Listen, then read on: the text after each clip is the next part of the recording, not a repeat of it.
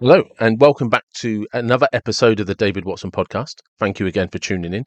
Today, I spoke with a guy who's affectionately known as Farmer Pete.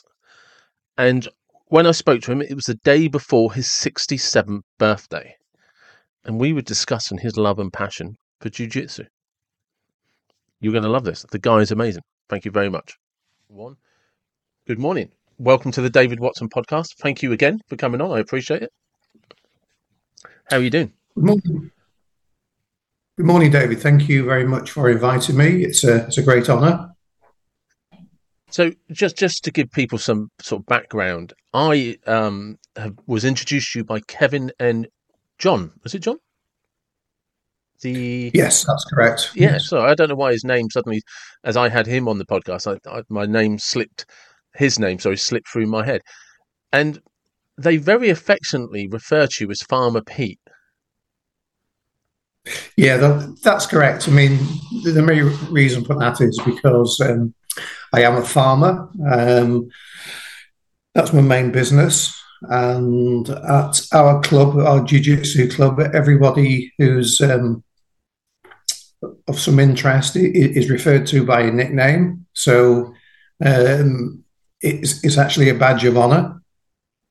Well, from the way that they were talking, it would have either been Farmer Pete or Vice Like Grip. Well, yes, I think I've actually probably my main interest is grappling Brazilian jiu-jitsu, and I think it's quite rare for somebody of my age to be to be as interested as I am. I'm still still really enjoying it, still learning. I got awarded my brown belt the other week, which is a great honour. Yeah, congratulations. I'm actually 67 tomorrow, so Oh, yeah. So most guys are playing dominoes when they get to my age, not rolling around the mat with 25-year-olds. I mean, I genuinely, I say this respectfully. I realised, I knew from Kevin and John you were in your 60s. I didn't realise you were 67. Yes, well, I'm You only. really are looking well. Thank you. I'm only 66 today. I'm 67 tomorrow. Bloody hell. So how long have you been doing jiu-jitsu? Well, 10 years ago, and it started by my son who did Thai boxing and MMA. And we used to mess around as lads and dads do, wrestling, and then he'd get me in an arm lock or a triangle. And I said, how on earth do you do that? Just show me again. So anyway, he got sick of showing me and he said, look, I'll take you to the place where I learned. So which is quite funny, really, because normally the father takes the son to a place, Yeah. whereas the son was taking his father to a place to learn. So anyway, I thought, well, yeah, let's give it a go. So I arrived one morning and we started off by doing somersaults down the mat, which I hadn't done since my school days. So I thought, well, is this really for me? But anyway, I stuck with it and I thought, well, yeah, I think I can do this. And yeah, and it's a great diversion from work and from life because when you're actually rolling with somebody on the mat, it's a very technical game. So you've got to think very deeply, and it just sort of clears your mind of any sort of outside problems.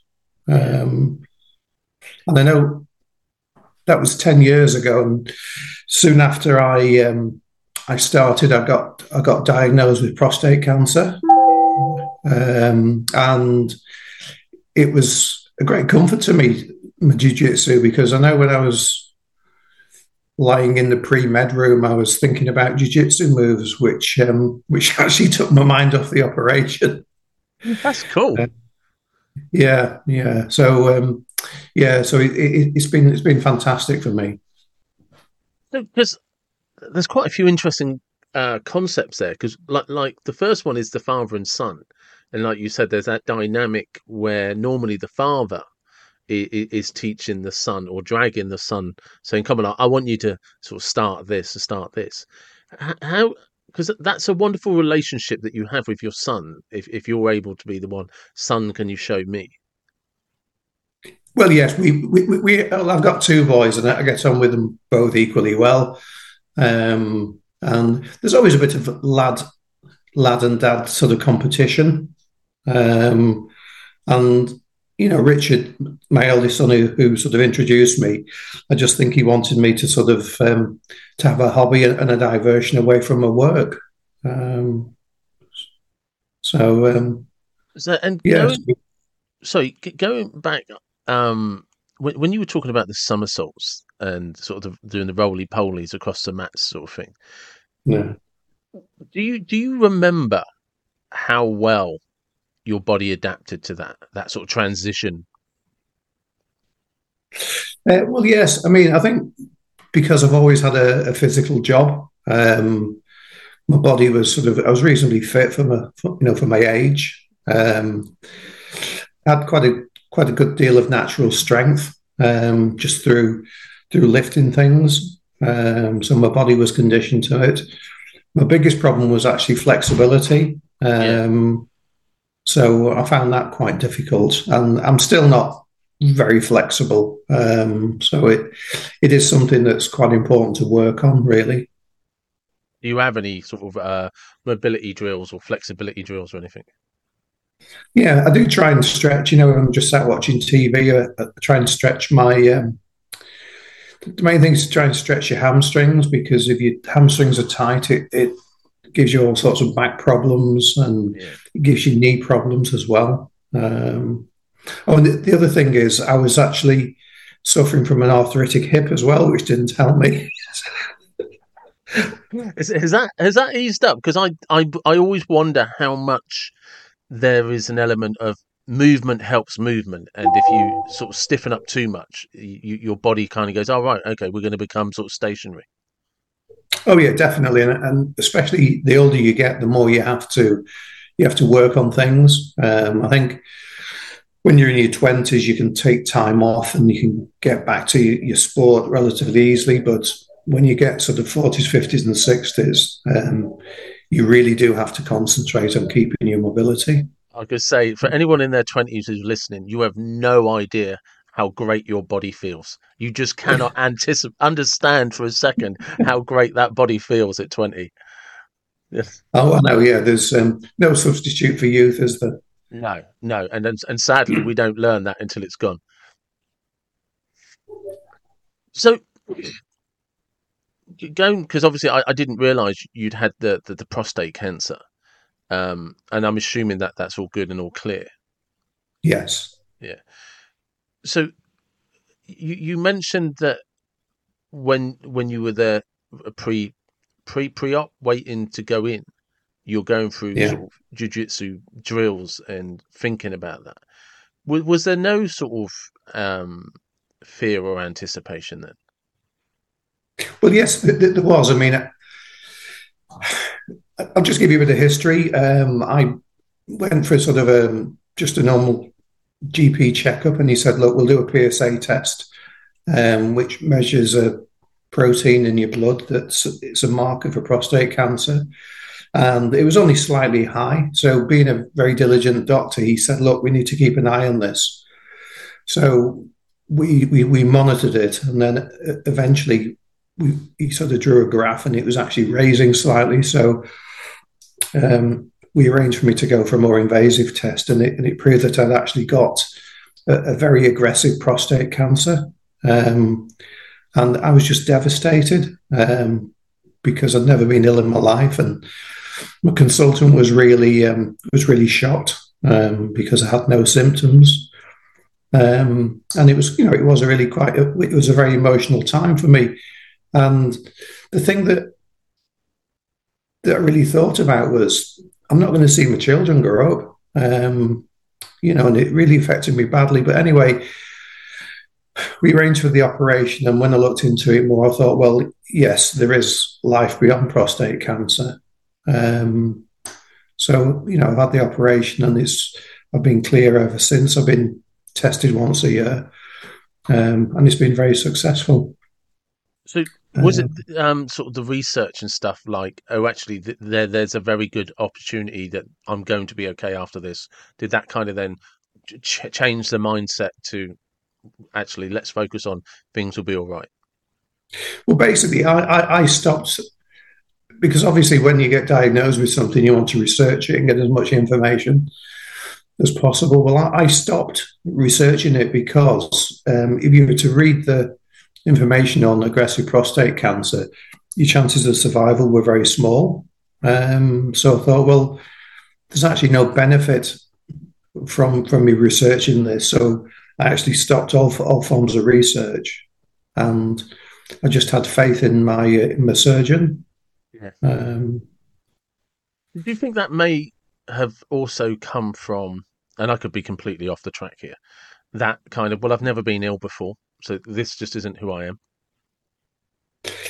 well, yeah, it's a shock because you know, it always happens to somebody else, doesn't it? Yeah. You hear about so and getting this, but and also I think when you're a bit younger, you tend to think you're a bit immortal because you've had good health, and I think also with me having no outward symptoms of prostate cancer, um, that was a great shock. And and so, where were you in your sort of jujitsu phase when this happened? Well, I'd actually just started, so I was 1 year in. So I was very keen to sort of progress my game. So there's a lot of mental thought about about your moves and if somebody does this, should I do this or um, so yeah, it did really help me with the actual mental process because it took my mind off the matter in hand, which was quite important. Yeah. Oh, yeah. I'd imagine that was probably a game changer. Just having something that meant you weren't focused and worried on this. It's just like probably did make a huge difference in itself. Oh, it did, yes, yeah. So, I what? So you had this curiosity because of your son about going to jujitsu and starting it. Was there any kind of like kind of like and anticipation of this is what the hell am I doing? Um, well, yeah. At first, you think, well, "What have I got myself into?" But then you can see it's a little bit of a Marmite thing, and I think it either appeals to you or it doesn't. And I think if it doesn't appeal to you, you very quickly know within a few sessions whether it's for you. And I thought, well, yeah, I think I can do this. It's hard, but then my job is physically hard. So, I'm kind of used to adversity, and I've always said that jiu-jitsu it's a bit like life because sometimes it's really hard. Yeah. And a good expression is sometimes you're the hammer and sometimes you're the nail. Um, I've not heard that one, but that is a good one. and also you've got to learn to very much a male thing. You've got to learn to swallow your ego, because if you've got an ego, you will not survive in jiu-jitsu because there are people that submit you that you think, God, they shouldn't be able to submit me, but they're technically better or they're fitter or they're stronger. So you've got to be able to take that. Yeah. I think there's something very humbling. I mean, I don't do jujitsu. I did judo as a kid, and over the years, I've done a sort of a lot of exercise training in boxing gyms and sparred a lot. And there is something, I think, like you say, that's useful for the ego to get punched in the face, and but in a controlled circumstance. Or like when I did judo, there was something very useful about you think you're in control and somebody suddenly throws you or trips you, and you're like, oh, hang on a second, I'm not where I thought I should be. Well, yeah, you also learn to be a great respecter of people, and you learn not to judge people by the cover because people are so different underneath and there's many layers. Yeah. Um, And it's been my experience that the toughest guys are really the nicest guys. Oh yeah, yeah, definitely. There's some guys. Well, actually, Kevin and John are probably good examples. I've never met John in person, but I've actually met Kevin. We did a weekend course together, which is how I met him. The nicest guy you could ever wish to meet. Well, yeah, Kev. I mean, I call him the smiling assassin. He's actually smiling at you as he's choking you. So So, but if you were stood next to Kevin in Tesco's, you would have no idea. no, no, no. But also, an interesting fact that I used to go to school with Kevin. I used to be friendly with Kevin's father. Oh, crikey! So yeah, Yeah. there's a massive history. Oh, yeah. Well, it was quite funny, really, because Kevin's a very sort of happy, outgoing nature. Um, and the name McAllister, it's not that common. And I thought, well, when I was at school, I used to go to school with a guy called Mike McAllister, who I was quite friendly with, and he was always like quite outgoing and chatty. And I said to Kev, "Is your, is your dad called Mike?" And he said, "Yeah, how do you know?" And it was just incredible that, I'm grappling with his son, sort of Yeah, like 50 years later. it's crazy. It's absolutely so. Because obviously you're a farmer. What do you do on your farm at the moment? Well, it's all arable. We farm like 450 acres.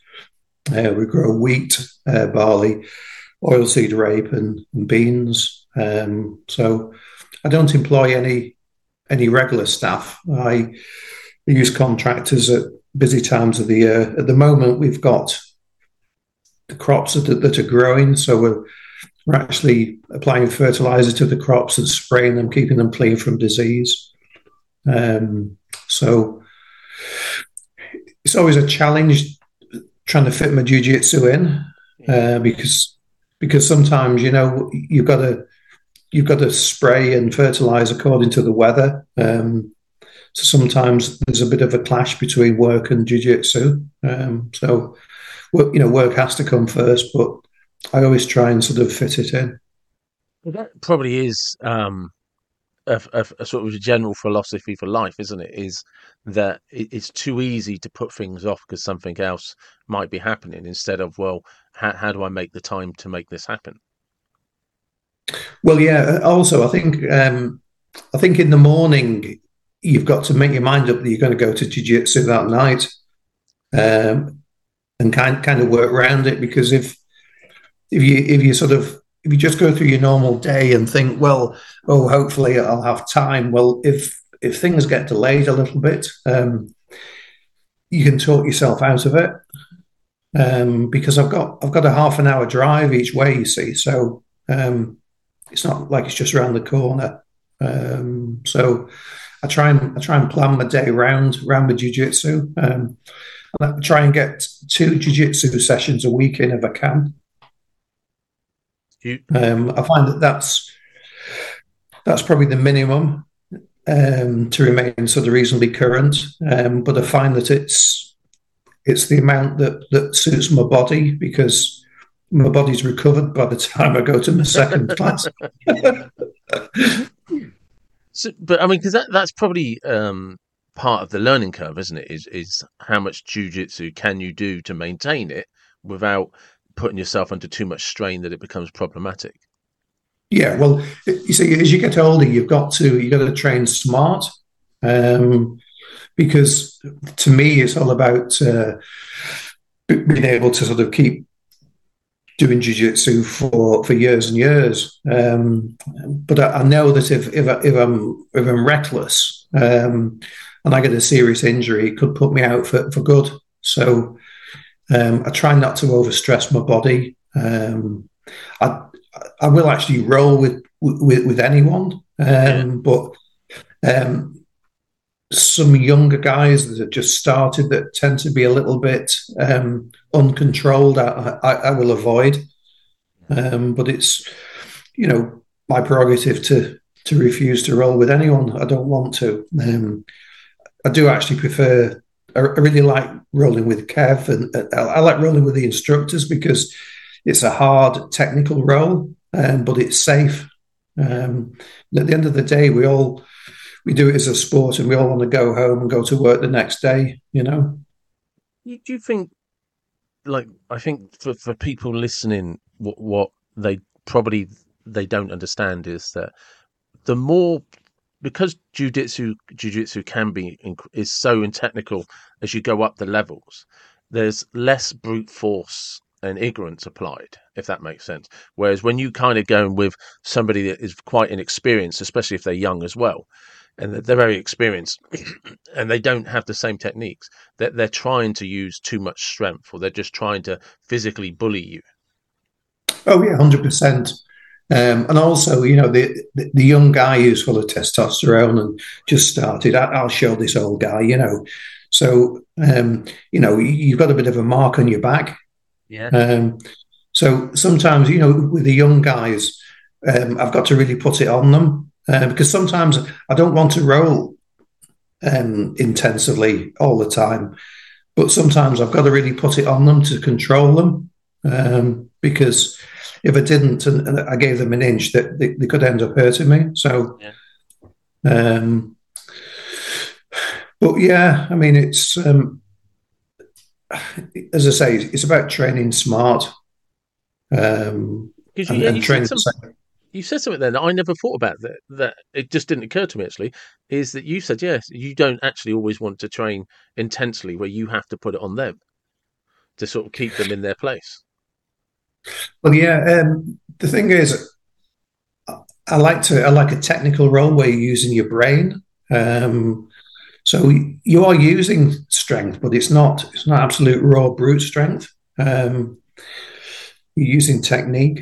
So I find that more satisfying.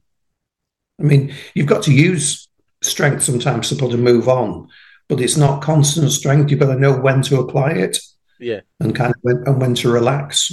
Well, because it is, isn't it? Because sort of young guys, like you say, full of testosterone, they can be a bit sort of like charging bulls or charging gorillas, and it's just like, I'm just going to come in and smash this like a lump hammer, as opposed to, like, just the subtle art of, I wonder if I can trick this guy or feint this guy, or just turn this guy and lever him.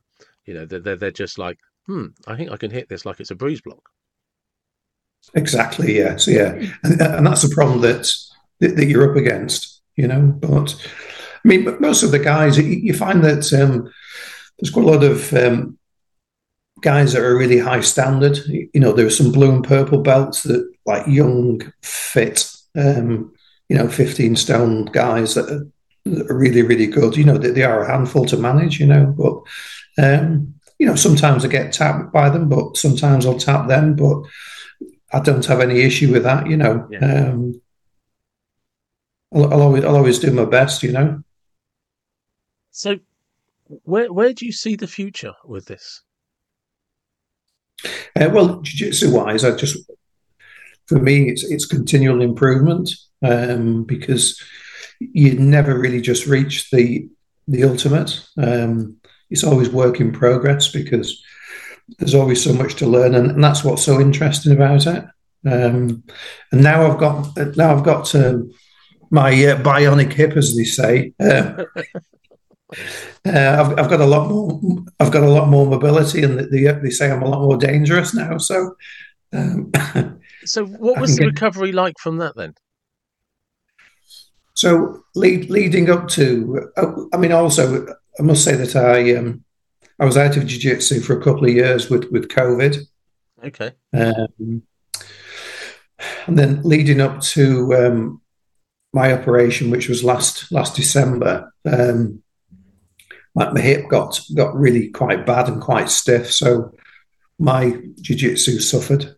So I had a situation whereby I was having my hip checked every year, and even sort of 5 years ago, the surgeon said, "Well, we've actually replaced hips that weren't as bad as yours. So just tell us when you think you need it doing." So I had an X-ray each year, and they said, "Oh well, it really has deteriorated. We think you should have it done." So I said, "Well, I'll take a cancellation. So I had a phone call and they said, come for a COVID test on the Friday.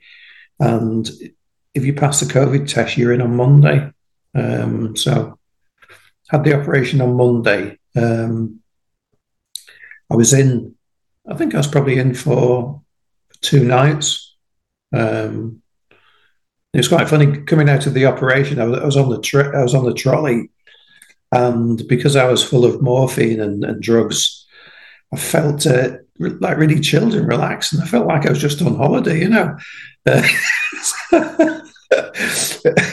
but then the reality set in, you know. So they said the first question is, when can I go home? So they said, oh well, you've got to be able to do X, Y, and Z, and but they tell you off if you try to do too much. So I was actually forcing myself to try and walk, you know. So I was out in a couple of days. The actual recovery at first, it was a bit traumatic because my leg was quite swollen, and I was worried about complications, and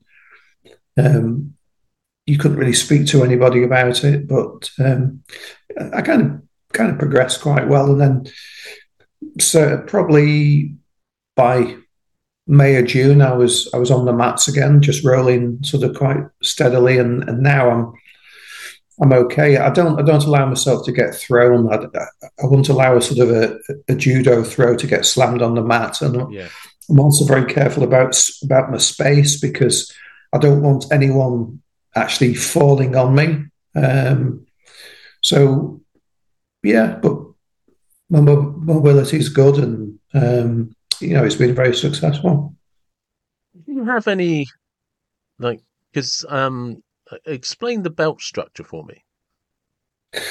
Well, you start off with a white belt, and then some schools they give you sort of a stripe as you progress, and then you go on to a blue belt. That's quite a significant belt because it shows you've got sort of a good base understanding.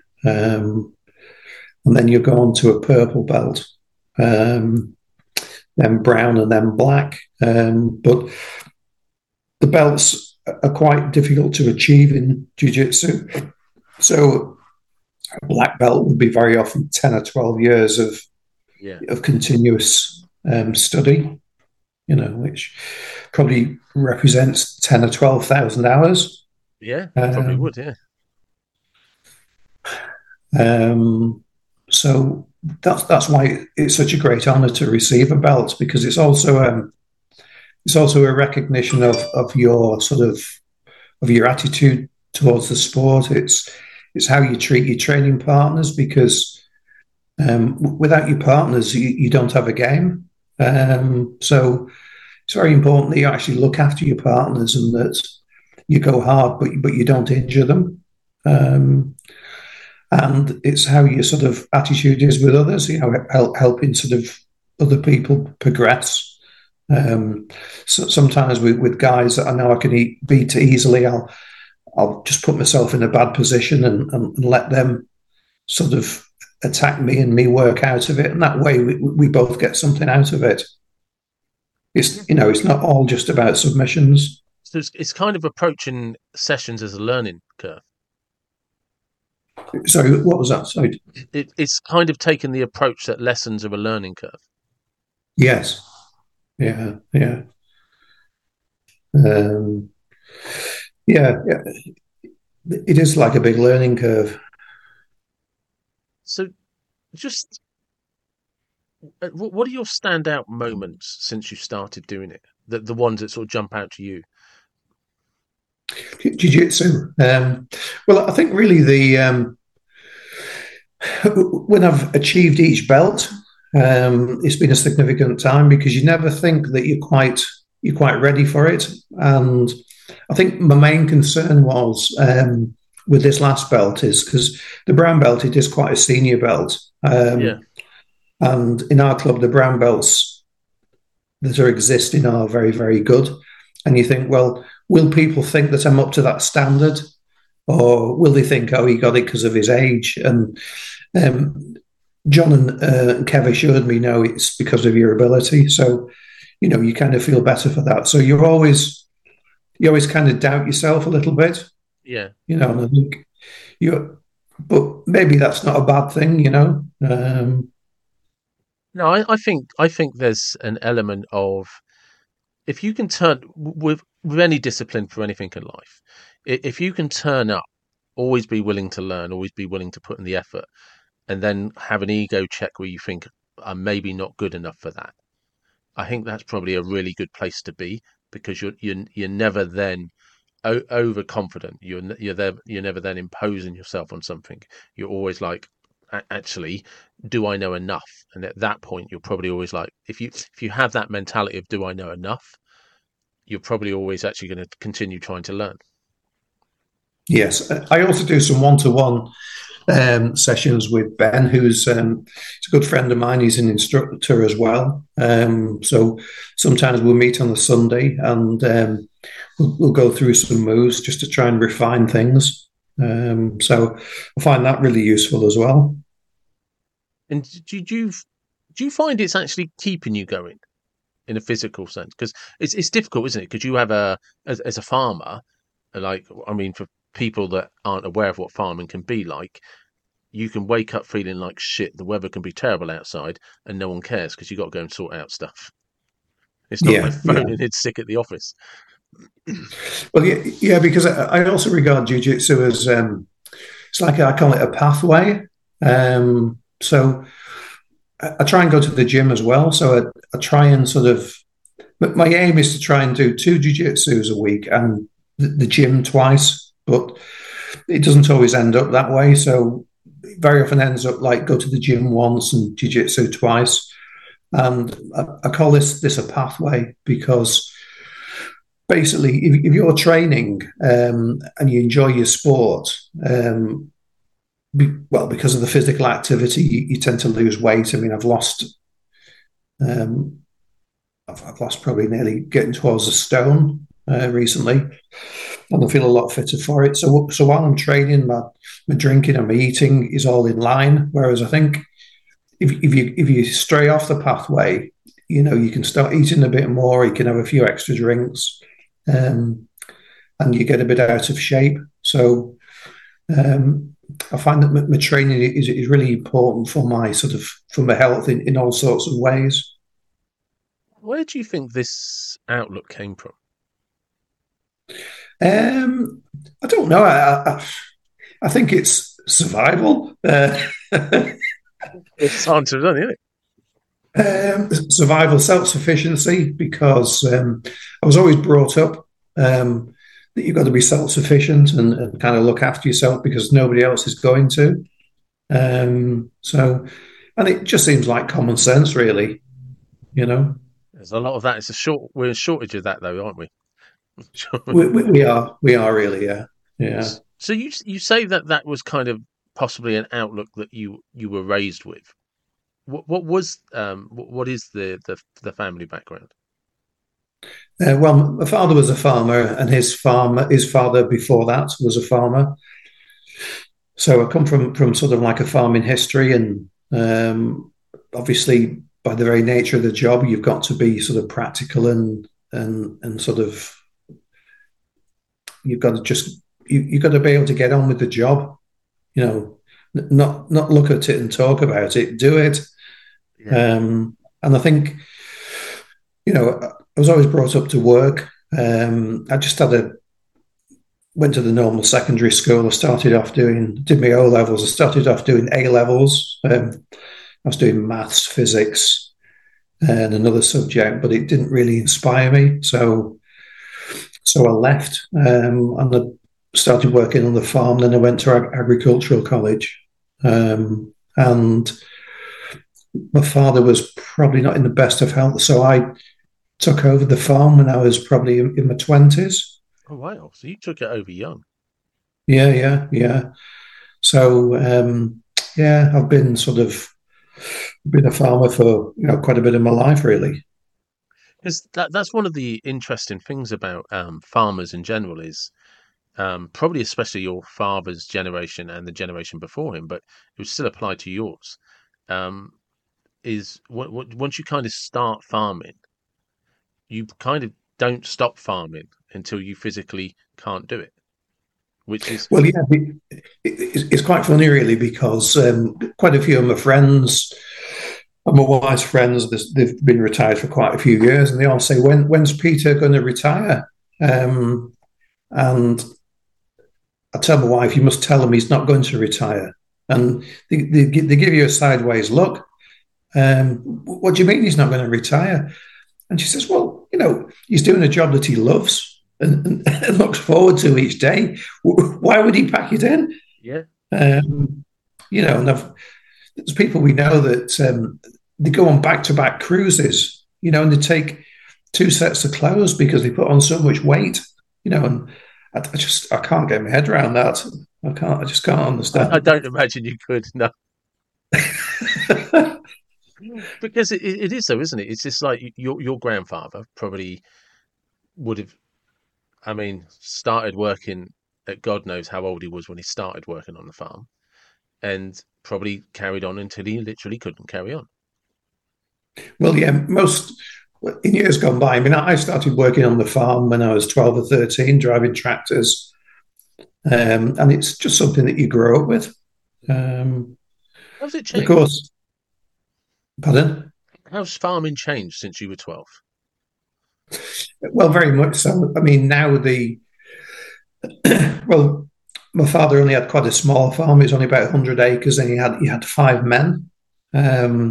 Now we farm 450 acres with no men. So the tractors they've got far more advanced. We have GPS on both tractors, so we've got parallel tracking. The sprayers switch on and off automatically by GPS, so everything's a lot more accurate. What do you think your dad would make of that? I think he'd probably be quite shocked. But you think, oh well, it's a good idea because it's just making us more efficient. Yeah, because I think people sometimes we lament how things have advanced and sort of the good old days, the good old days. But then farming was always about what's the most efficient way to do something. Well, yeah, my father used to call them the bad old days because, because he used to have to get up to feed the horses before he started work because the horses pulled the plough, and then there was one horse turned around, kicked him, and broke his ribs. So he said, "Well, that's not the good old days," And Yeah. then he'd have to work. He'd have to walk for miles behind a horse, and then if he wanted to go for some shopping, he used to have to go to 3 miles up the road on his push bike.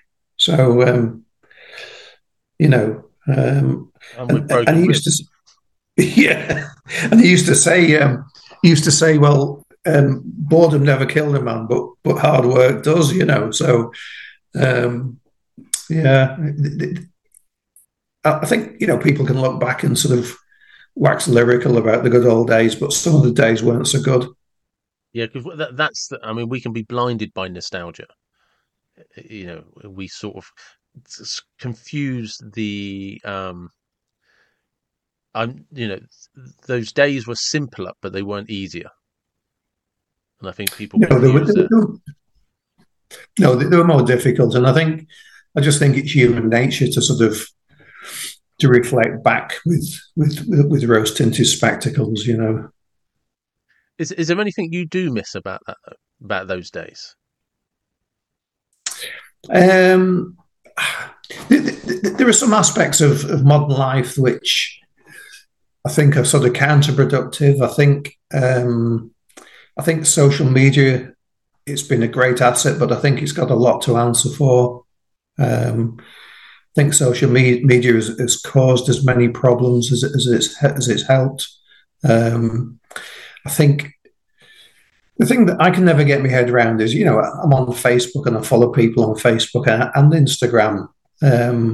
But, you get friend requests from people that you don't know, and you think, well, you won't walk into the street and someone come up to you and say, "Hey, can I be your friend?" You know, I mean, we're in this age of connectivity, but nobody will answer the phone to you. So, It's true. It's so true. so I think it's all a little bit bizarre, and I think I don't know. I think things have gone a bit topsy turvy, really. I find, yeah, because I find that a double-edged sword. Because on one hand, I'm grateful because modern technology and social media means I can actually reach out to people like you, talk to you face to face like we're in a room. And I'd never have been able to have this conversation and enjoyed the conversation without the benefit and power of social media. But the flip side to that is I will have people on social media that will follow me, but have never actually said hi, have never commented on a post, have never said hi. And if I bumped into them in the street, wouldn't speak to me anyway. I know, I You know, which is rather bizarre, isn't it? Because we've got more connectivity, but it's more impersonal in some ways. Whereas like years ago, we used to have to pick up the phone and ring a friend and hi, how you doing? Whereas we don't actually need to speak to people now. Yeah, because I find that quite bizarre that once upon a time, if I was wondering how you were and you was a friend of mine, I would just go round and knock on your door. I might drive half an hour just to pop in and see if you were in. And when you say, look, I was just passing by, I hadn't heard from you a while, and you'd invite me in for a cup of tea, and then I'd bugger off. Whereas now, if I did that, somebody would say, "What? Why didn't you message me? What are you doing on my Yeah, doorstep?" it's crazy, isn't it? Yeah. Whereas when I was growing up and stuff, and it might be because my mum's Irish, so maybe it's just that whole. You just expect random people to just knock on your door and say hello because they were in the area, and it'd Yeah, just be I was passing. He'd be, all right, you got time for a cup of tea. Whereas now, if you did that, I know people that would be genuinely put out who call me a friend if I just turned up unannounced to see how they were. yeah. Well, they would say, "Oh, probably politely, oh, next time you come in, just message me," wouldn't they? But I think it could be an Irish thing because the Irish they're a very friendly, open nation. Whereas I think us Brits are probably a little bit more conservative in our ways. Yeah, it could have just been, the good old Catholic big families that we were Yeah, just used to turning up at, someone's house and there'd already be five people there. Um, but this social media connectivity is, yeah, it's a very fascinating, very kind of fascinating, and I doubt either one of us will be around long enough to know how it's going to turn out for the next generations. and Um, also the thing that mystifies me is I've always had to have a product to sell. I can't sell fresh air, whereas these influencers on Instagram they're selling fresh air, aren't they? yeah, Um, yeah, no, no, they are. I mean, I fall into that category. Do you know what I mean? I do. People will. I mean, I don't make any money off these guys, off this. I don't have anywhere near enough tension to make any money off it. I just literally, for me, it fell into. Do you remember This Is Your Life, where um, where they'd literally just talk to people about their life stories, and I miss that concept where you would have a conversation with somebody about the good things in their life instead of always trying to shit on people and put people down and get people to talk about things like we've all made mistakes, and we kind of have this modern media that if somebody made a mistake 10 years ago, they've still got to apologize for it. And I flipping hate that kind of thing. I miss the days of This Is Your Life where is it Max Bygraves would and Eamon Andrews, Eamon Andrews, yeah, they'd come out with a big red book and they'd be talking to some celebrity, and there'd be some, like, maybe they got divorced or maybe they'd been arrested or maybe they'd been made bankrupt, and he'd slip that in very discreetly and then carry on as though nothing could happen, and then just celebrate yeah. everything. And I miss that discretion. Do you know what I mean? It was just like, because things do happen to people and people do have to pick themselves up, but you don't have to, unless somebody actually wants to, but you don't have to completely get them to dissect it on in public life for then everyone to see whether they approve of that or not. And Well, and it's like sort of what can we say? If you watch the Apprentice, I mean, well, I've said I'm not going to watch it anymore because I think it's rubbish. It's turned into rubbish. They have to make the contestants cry. They've got to squeeze every last drop out of it. Yeah, Um, I don't know. I just think things have gone the wrong way, really. yeah, and that's kind of where when I started doing the podcast, that's where it came from. I just like kind of, I actually want to make something that I'd watch, and it just became a very good excuse as, like you're saying, go back to like influencers. I pretty much just sell conversation, Yeah. and that's actually all I ever wanted was just I missed conversation. Well, yeah, because people's lives are interesting. And everyone's got a story to tell. Like you say, concentrate on the positive. Not not always be digging dirt. Yeah, and yeah, because and that's pretty much the philosophy of what I tried to create with this. But just jumping back again, were you interested in like wrestling, martial arts, or anything like that before you'd started sort of like the jiu-jitsu journey? Well, years ago, really, when I was in my teens, jiu-jitsu wasn't. Well, it was around, but Brazilian jiu-jitsu wasn't around as we know it. There were the Bruce Lee films. Yeah. So yeah, I went to a few karate classes, but it never really. Excuse me. So it never really inspired me. So and also I was always fairly busy working, so I Mm. didn't really have time for it. So as I say, it just didn't really appeal to me at the time. And obviously, the time was right for Brazilian Jiu Jitsu. Yeah. So it wasn't sort of like you were always like keeping one eye on it, sort of thing. In terms of Eh, just say martial arts, boxing, fighting, anything of form of self defense or anything like that. not really. No, no. Um, I always thought, well, I, I don't really need that much self defense because I'm 6 foot and 15 stone, so I can look after myself. So That's a deterrent in itself, though, isn't it? yeah. And now I've got cauliflower ears.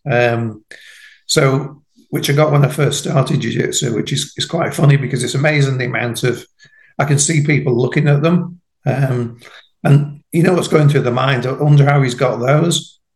Um, But there is there is a kind of good aspect to that because, like you say, if you're 6 foot 15 stone with cauliflower ears, that does kind of tell people like, yeah, maybe I'll say please and thank you.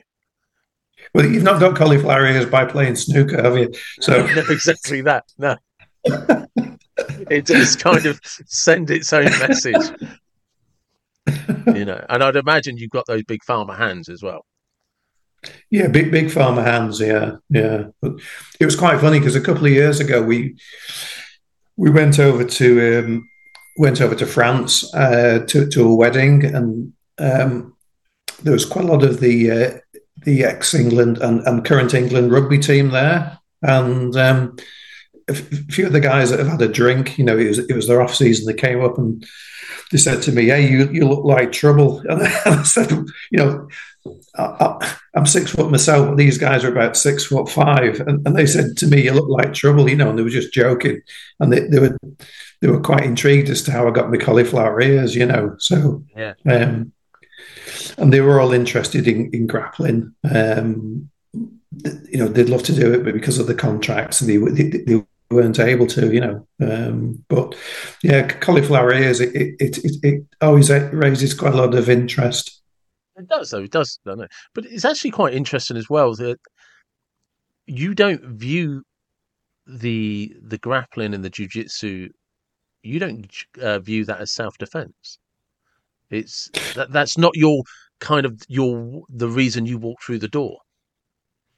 Well, no, it actually is self defense. and you know what you learn there and what you do. I mean, every session we warm up by doing takedowns, which after a while it becomes muscle memory. So, you know, if you got into a situation, you know, you'd be able to handle yourself. You know, and I've had a few situations whereby a few road rage situations. Yeah. There's one guy, he was swearing at me and approaching me, and I just sat with my arms folded on the car bonnet, you know. But I had me game ready, and I knew that he was going to hit the deck as soon as he came towards me with a double leg takedown. But he thought better of it and went away, you know. So sorry, the reason I'm laughing, it is there self defense wise, but I don't do it primarily for self defense. No, sorry. The reason I started laughing is because you're sort of like, so there's this guy who's got a bit of road rage, who's thinking about what he's going to do, and you've already decided which way he's going down. Oh yes, yeah. It's just a chess move to you. So it's like, right, if he comes this angle, he hits the floor that way. If he comes this way, he goes over the bonnet that way. Yeah. It's like you're literally waiting to see which foot goes forward and which arm comes out to decide which way this ends. But there's one thing for certain: he was going to come second. Yeah, but it's just it's that like I said, I was just getting very amused because it's just like, right, so if he does it, okay, and it is so instinctive because of the amount of times you've done takedowns, the amount of times you've grappled, that people that don't ever do this, I'm going to segue slightly here. I remember a great lesson I was taught, and I was about 40, and I was still in the boxing gyms boxing. And I will be very honest, I boxed at a very low standard and I was crap at boxing, right?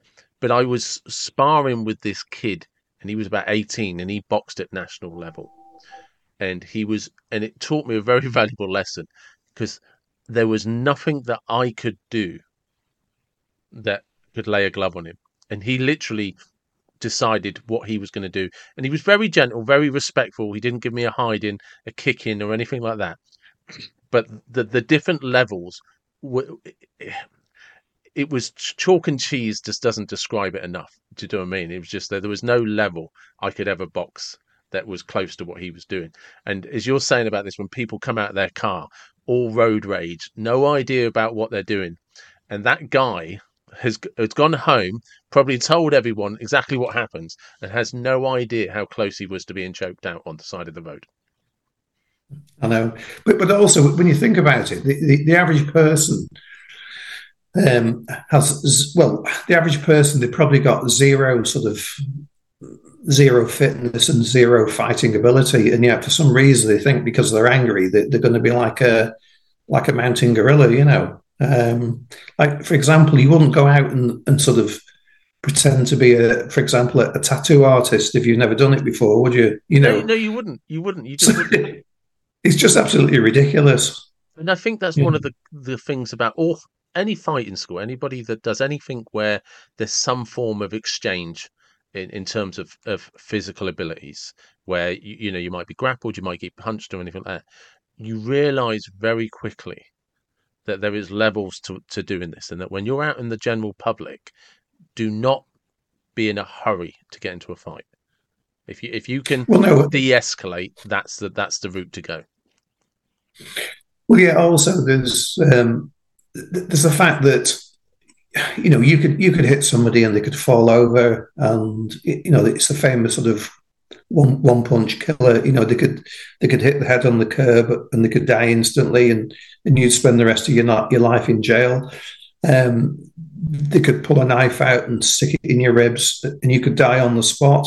Yeah. So really, you need to be quite aware of this. And I think there is like a danger that if people are doing a martial art for pure self-defense, they can say, well, I'm going to try this and see if it works. Which is actually very dangerous, because you're in like an uncontrolled situation, and there's nobody going to come out from the crowd and hold your arm up and say, "Oh yeah, you're the winner." Um, it's just a very very unpredictable scenario. And it's about ego again, isn't it? You know that you got to like swallow your ego sometimes and walk away. But it's only when someone approaches your space is that that's when you actually sort of take the safety catch off, so to speak. Yes. So when you so when you first when started doing jujitsu, kind of did that exploration of is this for me? There was no intention of this then being for a self defense. This was really, will I enjoy this? Does it keep me fit? Or Yeah, I mean, it was taken up as a sport and a way of keeping fit, you know, which it has done. And for me, the self defense is like a byproduct. yeah, how much of it was an intellectual thing, just actually to challenge the way you fought and to just the mind games, like the chess games you play with other people? Well, yeah, very much so, and it still is, because all the time, you know, well, I pretty well know what people are trying to do. You've got to be trying one step ahead. You've got to try and counter it. And a famous jiu-jitsu professor once said, if you think about it, you're actually too late. So it's actually got to be, and you know yourself from boxing, it's got to be instinctive. So you know, you can't think, oh yeah, there's a right hook coming here. What should I do? It's by the way he moves his shoulders, you've got to be like getting your gloves up That's probably because why you I know was what's so bad coming. at it.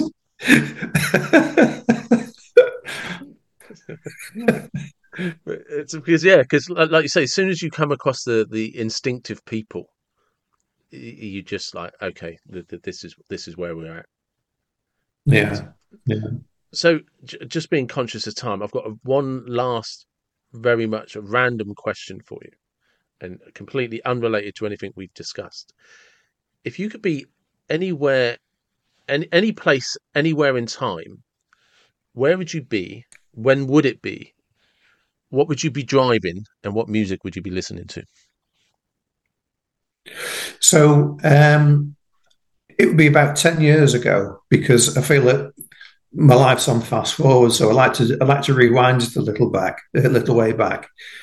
Um, I'm quite happy where I am, so I won't be anywhere different. I'd be driving a Porsche 911 convertible, Nice, and I'd be blasting soul music out. nice. I like that. I like that. That's absolutely perfect. What, just again, random. What color would the 911 be? Red, Red. red with black interior. Black interior. Cool. What? Which 911? Modern or an older one? Well, it'd just be the 911 of the era, really. Yeah. Okay. That's nice. I like that. Thank you. Thank you very much. I've really, really enjoyed talking to you. I do appreciate your time. No, it's been great. It's been very entertaining. I hope anyone that listens to it will manage a smile. And Yeah. And happy birthday for tomorrow. thanks very much, David.